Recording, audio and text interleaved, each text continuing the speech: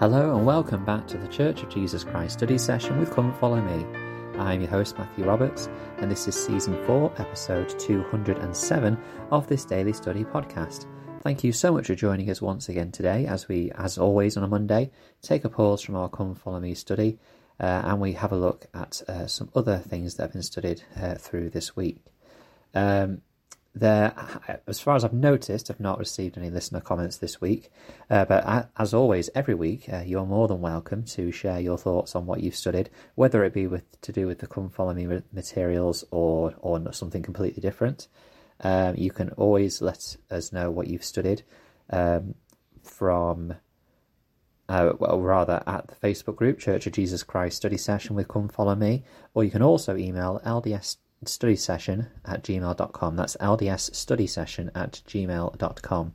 That was, of course, named when it was first called the LDS Study Session before we were invited by President Nelson to use the full name of the church, so hence the longer podcast name.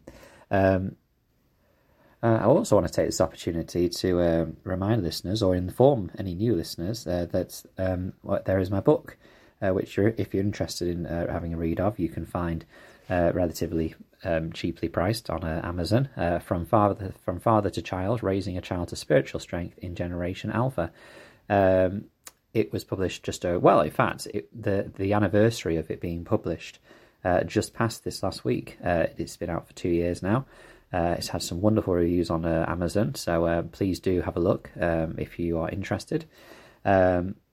It'd be great to get, and if you have read it, but you've not left a review on Amazon, it'd be incredible if you could just spend 5-10 minutes just to leave a review for me, simply because that just helps to share it out a little bit more to those who may be interested. But it basically just goes through some principles and things which, the story behind why I published this book is fairly interesting, actually. Publishing a book was something I'd kind of wanted to start to try and do, and clearly there was something like raising children in this world is changing and completely different to how it was 10 or so years ago, and that happens all the time. Times do change very often, and I'm sure in 10 years time or 20 years time, perhaps when my children start to have children of their own, it'll be completely different for them as well.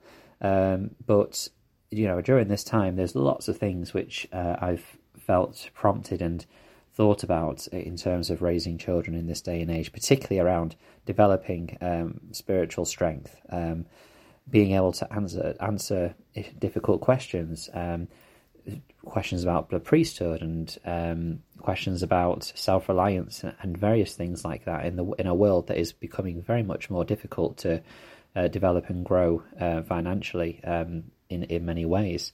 So all of those things and more are kind of talked about in this book. And so, if you are interested, then please do have a look, and it'd be great to have your reviews come in. So that is that. So this week, I wanted to talk about something which everyone should have discussed on their Fifth Sunday discussion, or during their Fifth Sunday discussion yesterday, worldwide. So this will relate to all of listeners that are listening, because I know that we have a worldwide audience, and we spoke about sharing the gospel, and it was a Fifth Sunday discussion which was fascinating because it was planned by the First Presidency and Quorum of the 12, and I say it was planned by them. I mean, obviously they announced it and they published it as a letter to say that's what we should talk about, and they also gave a very prescriptive lesson plan which went through certain videos and questions which members should talk about, and so I just thought that was interesting because I've never really seen that happen before. I mean, I'm sure it's happened in some way or manner in a year previously, but certainly in my memory we've not ever really had something quite as prescriptive as this to share in a ward meeting, and perhaps we may see this happen more often on Fifth Sunday discussions or various things like that going forward. We'll have to see. But I thought it was a fascinating discussion about missionary service, in particular preparing for our own missionary service or helping our children and youth prepare for missionary service, but also this principle of love, share, invite, which is very much the focus of missionary work now, is this love, share, invite. And some of you may not have heard of it. Some of you may be very familiar with it. I'm probably somewhere in the middle. I am very familiar with it, but I'm not, very familiar with it. And there was a couple of things that stood out from this discussion that I want to share with you on this podcast today. Firstly, that we have such a great blessing with the technology that we have today to have so much goodness, so much light and truth taught to us whenever we need it. The fact that we can receive a specific direction, and this was only received about a month ago, just over a month ago, by the First Presidency. And the fact that we received it, and it was implemented a month later with these excellent videos, these clips, with these great discussion points, the gospel can truly spread forth instantly now. And in the days, 30, 40 years ago, when we would read scriptures and we talk about how Christ's voice would be heard when he returns to the earth, across the earth, and we just imagined like him speaking like with the world's biggest megaphone perhaps, and his voice carrying across the earth in that way, it sounded a bit unbelievable really. But now, when we say that Christ's word would spread across the earth, or will spread across the earth when he returns again to the earth, that's not too difficult to comprehend now with the technology that we have and the way in which technology is rapidly spreading across the earth too. So that's just one thing which came to my mind as we were talking about sharing the gospel. We can share it so easily now, but do we not share it as much as we can? Do we use things like social media and platforms that we have to be able to share? I mean, this is one of the reasons why I do this podcast. I know that I'm sharing this to people who probably are already converted to the gospel in many ways, but I just felt that I had to share my voice, share my testimony in some way even more, and this is a good way to do this.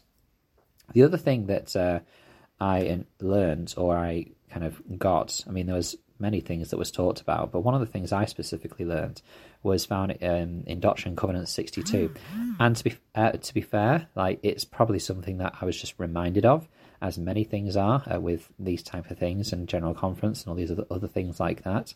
But I really loved this here. So in Doctrine and Covenants 62 verse 3 it says, "Nevertheless ye are blessed, for the testimony which ye have borne is recorded in heaven for the angels to look upon, and they rejoice over you, and your sins are forgiven you."